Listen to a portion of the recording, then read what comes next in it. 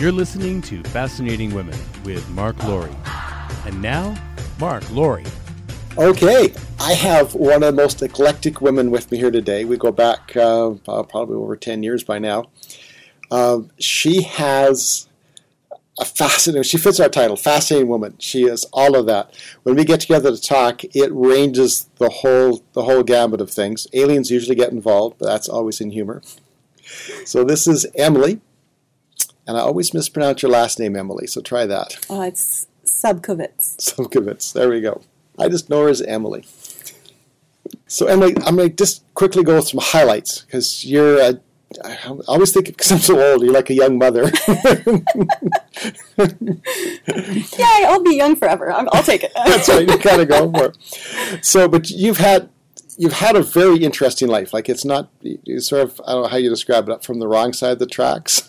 Wrong in the right side. So, I mean, right. In the end, it all worked out. Yeah, that's kind of it's been a learning opportunities, lots of them, and I'm sure I've blessed my parents with adversity. Yes, it's the parents get the children they deserve, I'm told. Which I know a bit about your children, so that explains a lot. And so Emily's got a family with two young daughters who are delightful. Amara, I just think is the wild. I mean, I love them both, but Amara is like this rebellious warrior. I think she's a video game by herself. So she's that's how I see her. But what I'd like to do is start off, give some highlights of your life that you think are interesting. Like, say, 4 things in your life that go, these made my life interesting, or made my life turn a certain way. Ooh, 4 things. So I grew up heavily religious. My backbone was heavily indoctrinated in religion. Then I chose to go off on my own at a fairly crisp age, fairly fresh from the package, and popped out babies almost right away, and then went and decided I had to make life work. So I became a mechanic.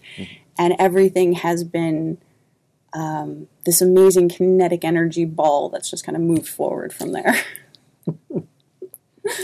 But when you took mechanics, you went into, let's go back a little. So were you a mechanic before you had kids and got married, or that happened afterwards? That happened afterwards, Okay. yeah. I met my husband, bludgeoned him into marrying me. And from there, he decided he was going to go to university, and that was, I met the smartest man I possibly could, and then I conned him into thinking that I was intelligent, and he wanted to go to university. He wanted to pursue bettering himself, and that was my dream for him. I wanted him to be the brightest, shiniest star he could be.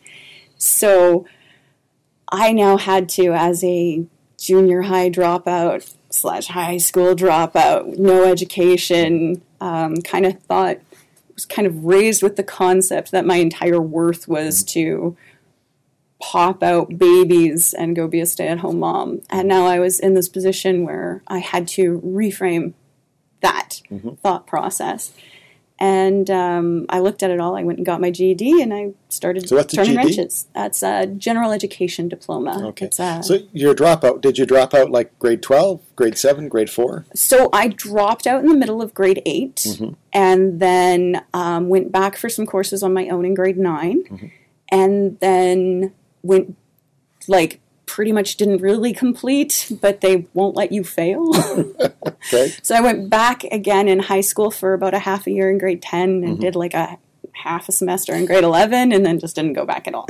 So I was nowhere near complete, but we did figure it out. Okay. So did you drop out then got married, or there's a period of time that you were just in the world? Yeah, I had left home, I dropped out, I was on my own, I was working, I was sending money home to help out with my family. I was doing what I considered adulting.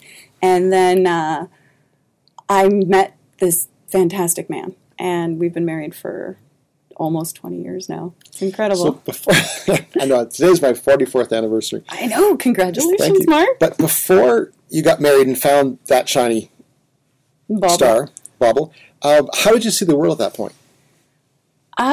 I knew I wanted more. I knew I wanted better. but I kind of didn't think I was going to go anywhere. Right. I knew I wanted things, and I knew I wanted to pursue greatness, and I wanted to do it in some way, but I had no concept on what that was or where I was going or how I was going to go about it. And a lot of me figured I'd be dead by like 21, kind of, because it was such a rebellious streak that had happened that I didn't think I'd make it very long on my own. So did this suddenly arrive that you're going to be destined for greatness, or is this something that kind of evolved up? It evolved up. It really started happening. Sorry. It's okay. She's thinking hard right now. I'm just trying to... It's hurting her face. Oh.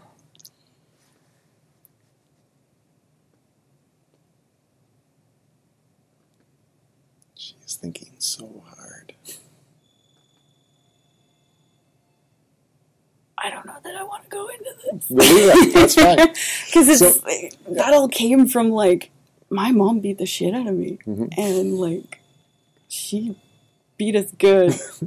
So it came from a pretty dark place. Yeah, it comes from a very, very dark place. It came from, screw you, hippie. I'm, I'm doing this. I'm going to do better. I want more. And it was very angry and very, very hurt.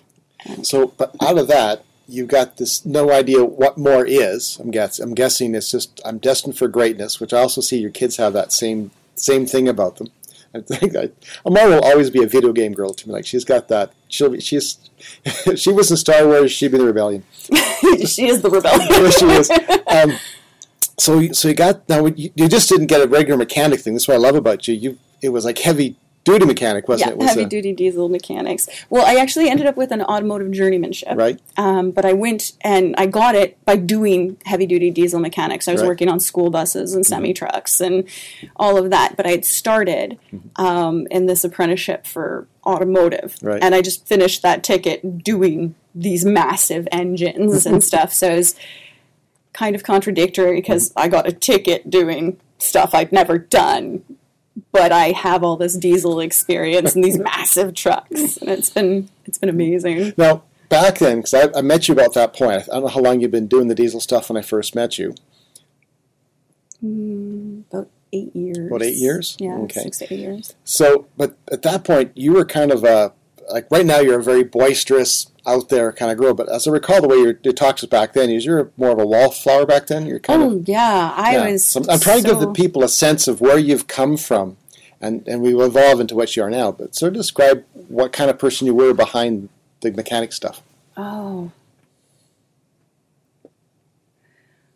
I just believed that if I showed up and worked hard every day and didn't ask for anything and just sacrificed and sacrificed and sacrificed, I would do good things. Right. And so I did. I showed up and I worked hard and I tried not to rock the boat too much, and just like I had problems making eye contact with people, and there were you meet just such giant personalities.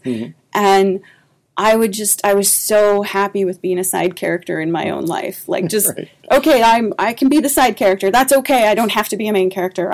I'm okay with this. Like I couldn't make eye contact with people. I had problems holding large conversations. I was so nervous. And when somebody would give me directions, I'd just like kind of ball up and yes, sir, no, sir. Like, and it just became so internalized.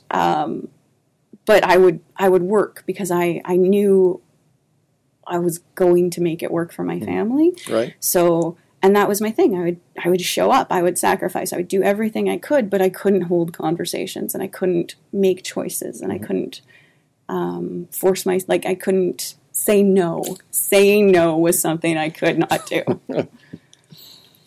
I think that's been definitely something that's evolved. It's evolved, yeah. You're very clear with your opinions now. So your leap out of that was when you started doing some of the charity work. Yeah. For us, yeah. Yeah. That was the biggest point. Actually, it all started with my photo shoot with you. Yep. And from that point, it just gave me a lot more self-confidence and a lot more personal power to kind of take that on and go, I can take this and I can do something. I am worth something. I am beautiful. I am strong. And it kind of launched me into the ability to take on more challenges. And when you brought up the fact of, hey, would you like to go talk to people? I was like, yes. No. Yes, but no, not really. No. And you did, because the people love you. Like, you just, when you got deep into it, it was amazing to watch you blossom and grow. Well, it's because everything you do is amazing. And thank you. The things that people can find in themselves when they come through here is just, it's incredible, because you're tapping into this this locked up, lost soul part of yourself that you need to express in a different way. It's so incredible. Like, when I came through, I think I've said very many times that I found out I wasn't actually living in my body. My body was something that things happened to. Right. And it was, my personality was, I was such a doormat. I was. Yeah. I still kind of am in some areas. Now I will fight you. I will fight you. Oh. But like, I was such a doormat, and I just, okay, shit would happen to me, and that would be okay. And whereas when I came in and we started, I met you, and I kind of got adopted into this magical world. It became this place where I could tap into the fact that I wasn't living inside my body. I wasn't taking ownership of myself, and I wasn't moving forward as me. I was just this zombie entity that was doing whatever it had to do. Yes, sir, no, sir. And I became more in touch with myself and prouder of who I was and prouder of what I could do and prouder of this, this body that things had happened to, but it was mine and I can own it, and it's gorgeous and it's powerful, and it is just as much this vessel for greatness that I never saw before. I always loved looking at other people. I loved looking at artwork. I loved the aspects of that, because, that's so powerful. It's so beautiful. It's so captivating. And wow, those people must be so empowered and strong to do that, because you become so vulnerable. And I never thought that jump would be for me. I had this when I came in, I do you remember our consultation, the first consultation? I was like, so, I'm not going to scar you. We're just going to do covers. We'll do some impressions. Okay, that'll be good. And then we got into the studio, and it was, at 4 hours, I was like, oh, I should get some slippers. My toes got a little bit chilly. Like, at no point in there was there vulnerability. Was there this nakedness that actually happened? Yeah. It just became so comfortable to be myself, and the experience of going through the photo shoot allowed me to live within myself, and the opportunity to own myself came up, and it empowered my life in a way that I hadn't done before. So I went back to work, and I was no longer this yes man, no man. It became this, no, I will fight you. You're doing something wrong. I don't like it. And it just kind of became this catalyst for everything. Change as well. One of my favorite things we had is, I remember you helping us out with the water shoots. Yep. And before we started, the very first one, you told me, no, I don't get wet. No, I don't do wet. Don't do wet. No. With it. And so the shoot's evolving, and we have Amanda in. Yeah. And Amanda's just a stunning-looking woman. She is, and the personality is bigger than life. She is gorgeous on so many levels. Yeah, like, her personality is just beautiful. So we got her standing in the middle of my water set, and we're trying to get the rays to go right. So I get down lower. So we took the photograph, and you're laying flat out in the water behind her, shooting up. I remember you had me send this photograph to the guys, and of course, Amanda, I think, was semi-nude in there. And you sent it to my phone, and I was sitting at lunch break going, I'm in this photo. This is beautiful, proud, beautiful, stunning model in this beautiful pose, and everything about it is powerful. And there's me, like, on the floor in the water, and we're creating this magical effect, and I'm like showing people, I'm like, I'm in this photo. They have to stare. You're not in this. Oh, there you are. So, as you've kind of evolved, and I know that your kids are really precious too, and you're trying to, and watching you conduct motherhood with them has been fascinating. But what are the, so I'd say, 3 of your most critical values that you hold dear and want to pass on to your children, that drive you, that people recognize you for? I think the first one is you are of value. Like number 1 is you are of value. You have worth. You are of unlimited worth. I think that would be the first one. Ooh. Now I've got like a long pause. Shoot. Yeah, people will leave us now. She's bored. I have to go.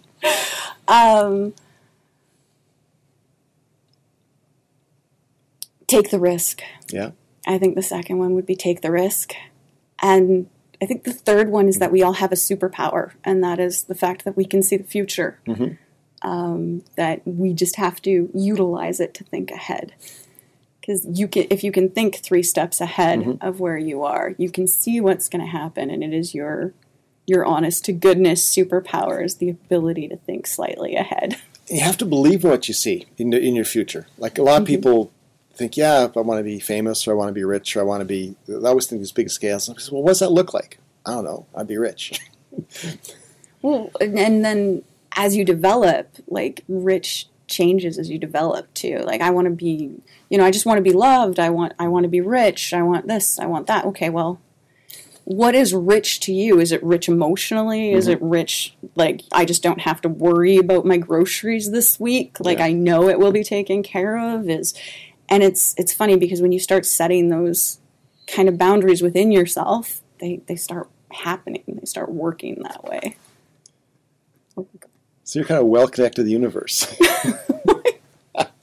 We have these long, interesting conversations. That kind of. Do you have an inspirational quote that drives you, that you all fall back on?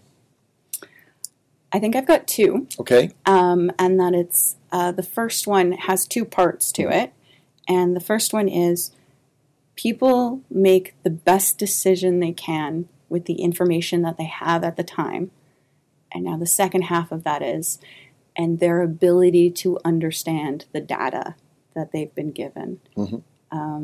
And that's kind of been a driving force for me because I haven't understood how I've gotten to where I am or why people have done the things around me. And as I've grown and developed, I'm realizing nobody is malicious. There's very, very few people who are acting intentionally to screw someone else over. They're just not thinking bigger. That or they're doing the best they can with what they have, with their understanding of the data they've been given. They are doing their best with their understanding and their ability to understand that data. But some people, there are 2 types of people in the world, people who can extrapolate from incomplete data. Right. And those can't. But, and it's just very interesting to see. And that I think is the first one that's really started to shape my second act, I guess, of life. Okay. And the second one came from my daughter, Amara, the one you're so fond of. At about the age of 8, she had come out with these 10 rules to be an Amara. Right. And she had told me that these were the whole rules to be an Amara. You had to live by these rules. And it's been so funny because as we're going through these developmental challenges with her and like she's becoming her own person, we're reminding her about the rules of being Amara and it's feeding her. But I think the one that stuck out to me the most is my 8-year-old looked at me and said, "I'm going to push the big red button, Mom." And I was like, "Do we have to? We're like, what is this big red button?" And she's like, "No, you must always push the big red button because you don't know what's going to happen. And it might be nothing, and it might be something. But if you don't, you're never going to do it." And I don't know if that was really the way she phrased it, but there was definitely discussions about pushing the big red button and that it must happen. And it was my 8-year-old's, like, pinnacle moment to me that, if there's that opportunity, jump, like take it. Don't second guess yourself. And, the fact that came from my 8-year-old who was, I like that 10 rules of who you are. That's to me, it's a brilliant thing to sit back. I mean, companies have got it like, this is our culture. This is who this is who our clients are looking for, all these different things. But it's rare when somebody says, here's the 10 rules of who I am. And then you step into these rules. Like this guides you. Yeah, it was fascinating, especially coming from an 8-year-old, and how that developed her worldview and how it actually developed my worldview. Like it was, one of the things was she only ever told me 8 of the 10 rules because you can only ever tell people so much because people get weird if you give them too much. I love collecting quotes. I've got this massive. Pinterest is like a quote haven for me, but that's one that often pops up. Is don't tell them everything. Let them guess and be mysterious. Yeah. You evolve into it. I like that. That is so much fun. Has there been? What would be your superpower? What is your superpower? Your unique skill, your talent, your superpower. My superpower. Okay, so this actually sounds really weird, but I am, as far as my superpowers go, I think my superpower would be cheerleader. And that sounds really weird. But I find when I connect with people, I can be a huge motivating force for them. And I can be a huge motivating force for myself. And we can all achieve better by demanding better. And when you get a group of people together who will cheer for you, who will have your back and empower you, the world changes. And I am an amazing cheerleader. And if I've adopted you into my life, you better be ready for you better be ready for greatness because I just want to I'm gonna push you up there. Let's go. And that's something that's developed over time. My husband would say that my superpower would be perseverance. He said, if I had decided one day, oh goodness, he told me that when we were dating. He said it was the one thing he liked about me the most was if I decided one day that I was going to fly, it didn't matter if I couldn't afford to get on the airplane, and it didn't matter if I couldn't get the license, and it didn't matter what got in the way. But if I had decided I was going to fly, one day I would bite the wing of an airplane and I would fly to wherever I was going. And he said he could just see me holding on by my teeth, and it didn't matter because I was going to get there, and I was going to do it. Remember, there's Ivan Eisner from B&I, and he says, "I'm not." You get in a room of people. He says, "I'm not the brightest guy. I'm not the most talented guy. I am the most persistent guy, and I will win." That's just it. Once you've made up your mind.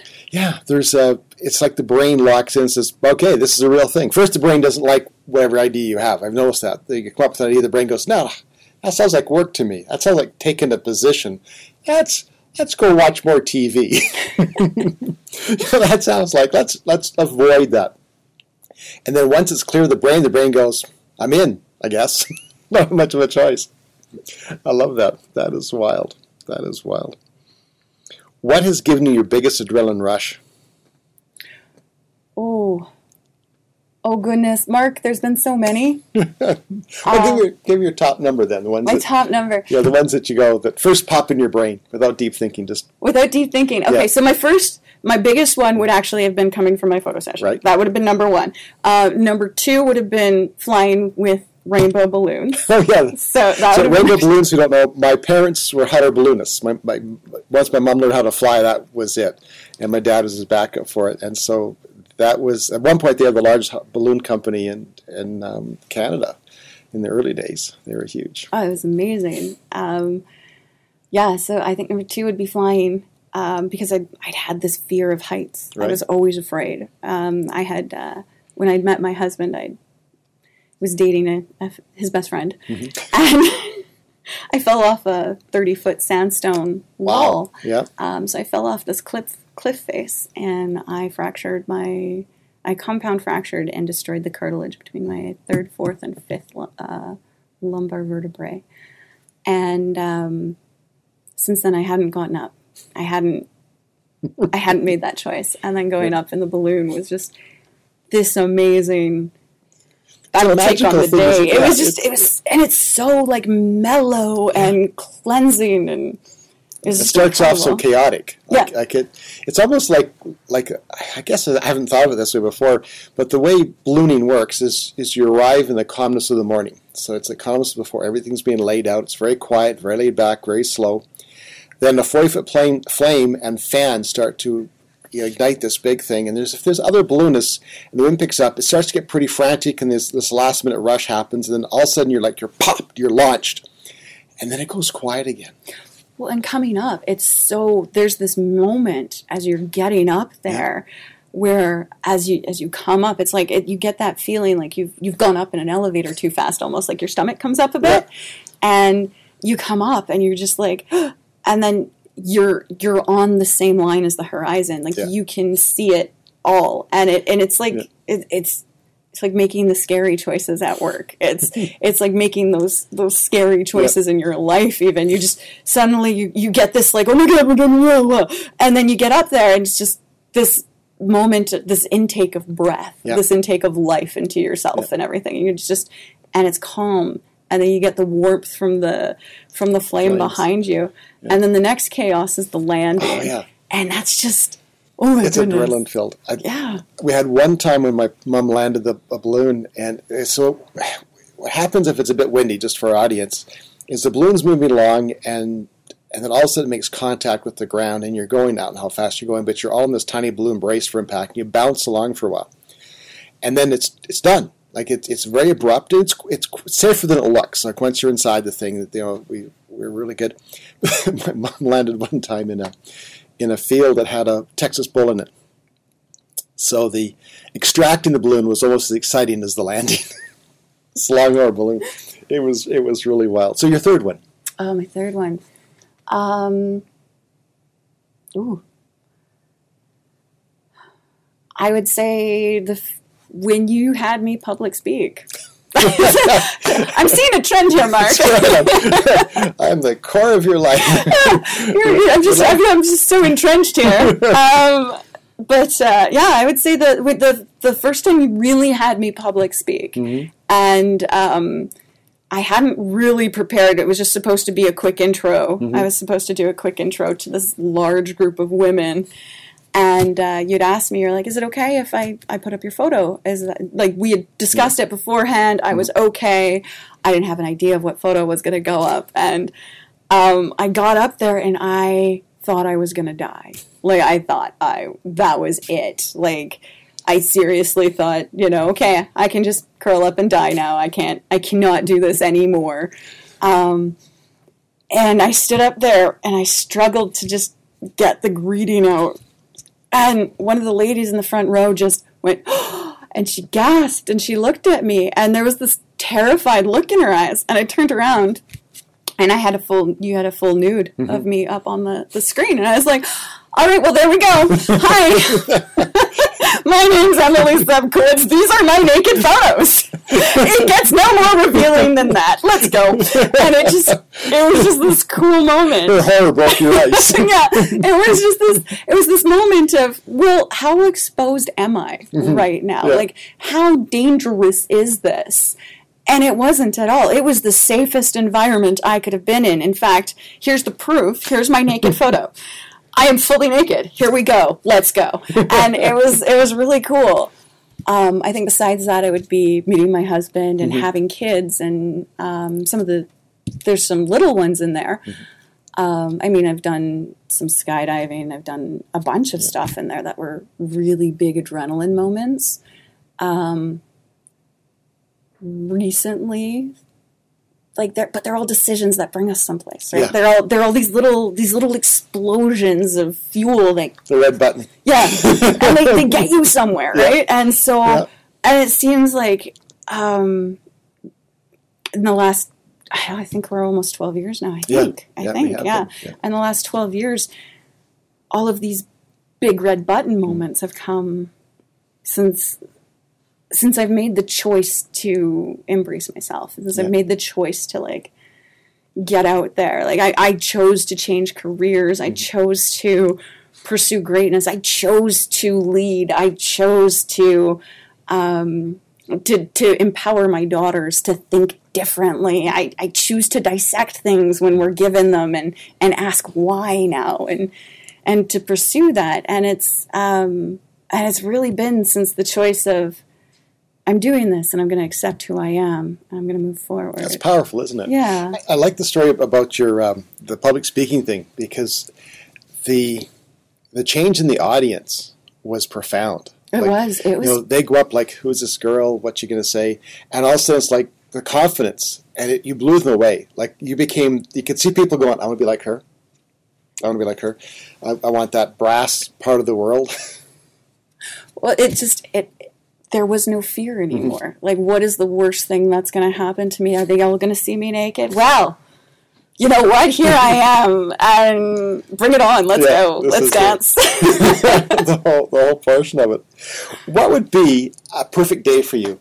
If you woke up one day and the world goes, we're going to give you your perfect day, what would it look like?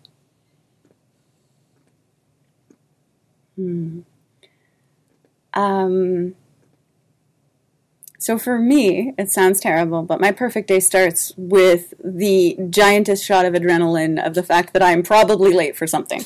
And it sounds terrible. It sounds terrible because you wake up in a panic. But for me, my perfect day starts that way because I know I have these adventures. Like this adventure is waiting for me. So my ideal day would be to wake up from hiking into a campsite in the backcountry in the middle of nowhere, and be just ready to go and have that that catalyst of energy where you're just, yes, it's ready, and you pack everything up as fast as you can and you go and you move through nature. You're enjoying it, you're embracing it, you're becoming one with it, and you just kind of keep moving through it and you get someplace. So like my most ideal day, that would totally be it. It'd be waking up in the mountains and packing up your tent and doing that hike and arriving at your next destination. That is my most ideal. It doesn't happen often, but man, it's fun when it does. Just up and go. Yeah. I keep on thinking back of this giant red button. It just... I've got back in the day when she told me them, I made a meme. So I took a picture of my kids and I had imposed it in green text on it. So I'll send it to you at the end of this. That would be so much fun. Because I don't even remember them all right off the top of my head right now. But it was incredible. And it really, these kids are pretty amazing. They are. They're. But you've got a slight bent in life. Like it's like your preoccupation with zombies and I am a dark little critter. Yeah, I like I find beauty in the darkness. The more twisted and the darker sense of it all. It's so powerful, and it's because it's what we fear. And where I came from, everything was kind of crouched in fear. Right. Grew up with the concept that there's a life after death, right? But you're only getting there if you're good. Right. You have to be so pure, and you have to, you only have worth if you're specifically pure, and you have to be so good. But that is such a narrow band.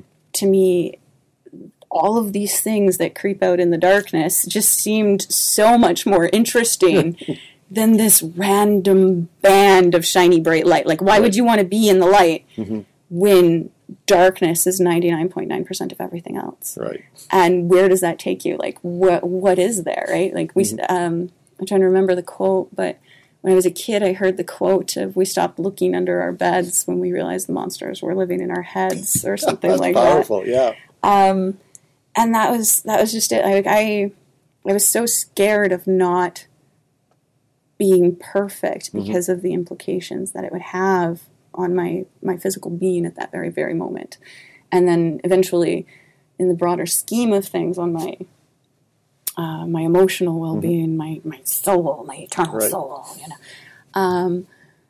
and how that would all play out, that I became so fascinated with what else was there, right? Like, it's the horror genre. It's Friday the 13th today. I know. It is amazing. Yeah, every 7 years of my anniversary falls on Friday the 13th. It's been a fun. It's so powerful. Well, my photography actually starts in the dark. Like, in photography, we reveal what we want from a dark blank image. Like, we start with a dark room and we add light to it and we shape what we wish, or we find light that's there. But photography always starts in the dark. It starts with a completely black option, and then you introduce light to it, and the light shapes the message, shapes the character, shapes the story, all those things that comes out. Well, and the cool thing of that is you control what you reveal and what you don't. You can control the impression that's left, and it's just such an amazing thing. Like, much more complex. Well, I remember it was one of the conventions the kids came at, and they hit our studio, and Amara had taken I can't even pronounce the creature's name. It essentially was the monster that lives in the rice walls of the... That steals your eyes. Yeah, steals the eyes. And and you started with like 5 in the morning with makeup or something for all the kids. We had 6 kids that came in with it. And we've since entered that photographing contest. The thing that was so much fun is that she had contact lenses. Yeah, she had the contact. And the makeup, because there was watering, started to tear and just droop down. And that just gave it more dangerous. It was like a sad look. Well, and you did some amazing things with it. Like the look and the feel of that photograph is very much what she was looking for. She was looking to be this powerful, immensely dark presence, right? That the concept of something that steals your eyes, it steals your ability to perceive, it steals your ability to interact on that level with your environment. That's wow, it's so creepy. I love it. It's so awesome. It's so awesome. I love it. This bouncy, friendly person, and then it's like this dark stuff. It's so cool. There's a knife involved. Well, it's a lot of the things that my little mousy personality. In junior high, the girls used to call me Mouse, right? Because I'd pull my mousy brown hair all in front of my face and like hide underneath the library table and just read books. And I barely ever spoke. And so they used to call me Mouse. Right. And I was oh my gosh, what a terrible thing. What a wonderful place to have come from. One of the things that I found, because I was so mousy and because I had been so downtrodden and so kind of beaten down into this frame of thinking, was I found the darkness had power because the darkness was what was scary to other people. Okay. And so you start looking into things like you get into the horror genre. Like I am one of the biggest fans of H.P. Lovecraft and like classic horror kind of thing. And the thing with H.P. Lovecraft is nobody gets out. Nobody gets out unscathed. You think somebody is going to be okay, and their brain breaks in some very unusual way, and now they become a cannibal. And it's about these people who are everyday, but they break in a way internally, and kind of they lose themselves to their animalistics, or they realize that they are the monster. They are part of this terrible secret, or this terrible secret is going to consume them. And it breaks the psyche in some way or other. And that, spirals them into madness. And what happens when we spiral, right? Into madness, yeah. Into madness. And it's just fascinating because you get the characters who choose to be evil, or you get the characters who choose to embrace that and then use it to get where they're going. Or you get what would have been your stereotypical good guys, then they break. They can't deal with it and they break. And coming from kind of the choice of not breaking, so where does that leave you? What are you left with when you choose not to break, when you're given every opportunity to? Where they evolve into, yeah. Yeah, so you're now choosing not to break. So you need to either embrace this new madness, this broken brain, this So I am bipolar. Right. And I was diagnosed bipolar at age 12. Okay. And since then, I've done what I call myself like the pokemaster of mental illness. I went out. So describe what bipolar is, because most people sort of grasp it, but a lot of people don't. Bipolar is kind of crippling depression mixed with massive mania. So it is a swing, and you lose your perception of so much. When you're down, you can't see up, and when you're up, you can't see down. And it's kind of like riding this incredible roller coaster from start to finish. When you are down, you can't believe you've made the choices you have. And when you're up, nothing's going to stop you. You are invincible. So it's why would you ever second guess yourself and then you hit the bottom of that high? So you don't sleep on the highs, and then your depression sleep on the lows, and it can go into manias, and it can go into some really dark places. So the lows, they mirror your highs. So the higher your high, the lower your low. So you go from the depths of despair to I'm Superman to the depths of despair. Okay, so I get that. So go back to your story. So I've got this kind of this roller coaster that goes on emotionally that I don't control. And when you're manic, you don't know you're manic. And when you're depressed, you don't really realize you're depressed until somebody's like, dude, don't kill yourself. Okay. So I've got a broken brain. I've already like I was broken at 12. Right. Right? Like I was already lost at that point. And with the background factors that were terrifying to me. There were things that I couldn't control. There were things that I couldn't deal with. There were things. So, and then I had this broken brain. So I'm already immersed in madness. And then I had to make the choice to use it as a catalyst or to die, right? Like to either go mad or to move in some direction, right? Okay. So it's kind of interesting. Yeah. And you're really well read. One of the joys when we have our conversations is they follow the map. We'll be talking about the brain waves and the mechanical and chemical versions of it, down to philosophies of aliens. Down to Stoic philosophies, to everything comes back to aliens. It's my favorite thing. We will eventually get to space. And the reptilians, and we will take anything. We will take it all. Cryptids, we will do it. It's they've discovered the, I think still microbes, but there's this, everyone sort of thought, well, you can only exist on this planet if you can breathe air, and, the whole, what makes us, right? They're down there discovering there's these life forms that they eat sulfur, they live in heat that is beyond comprehension, and pressure that's beyond comprehension, and they're quite content. They're flourishing and growing, so it's an interesting universe.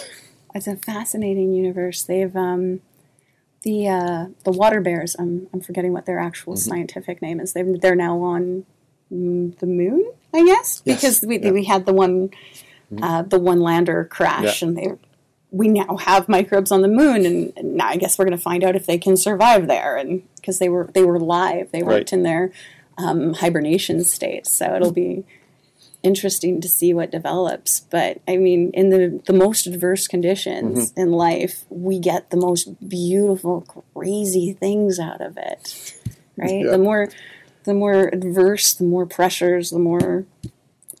That's kind of what it is that life seems to thrive with the most pressure. Like that's when, I guess diamonds from coal kind of thing is that you don't really evolve until you're under pressure.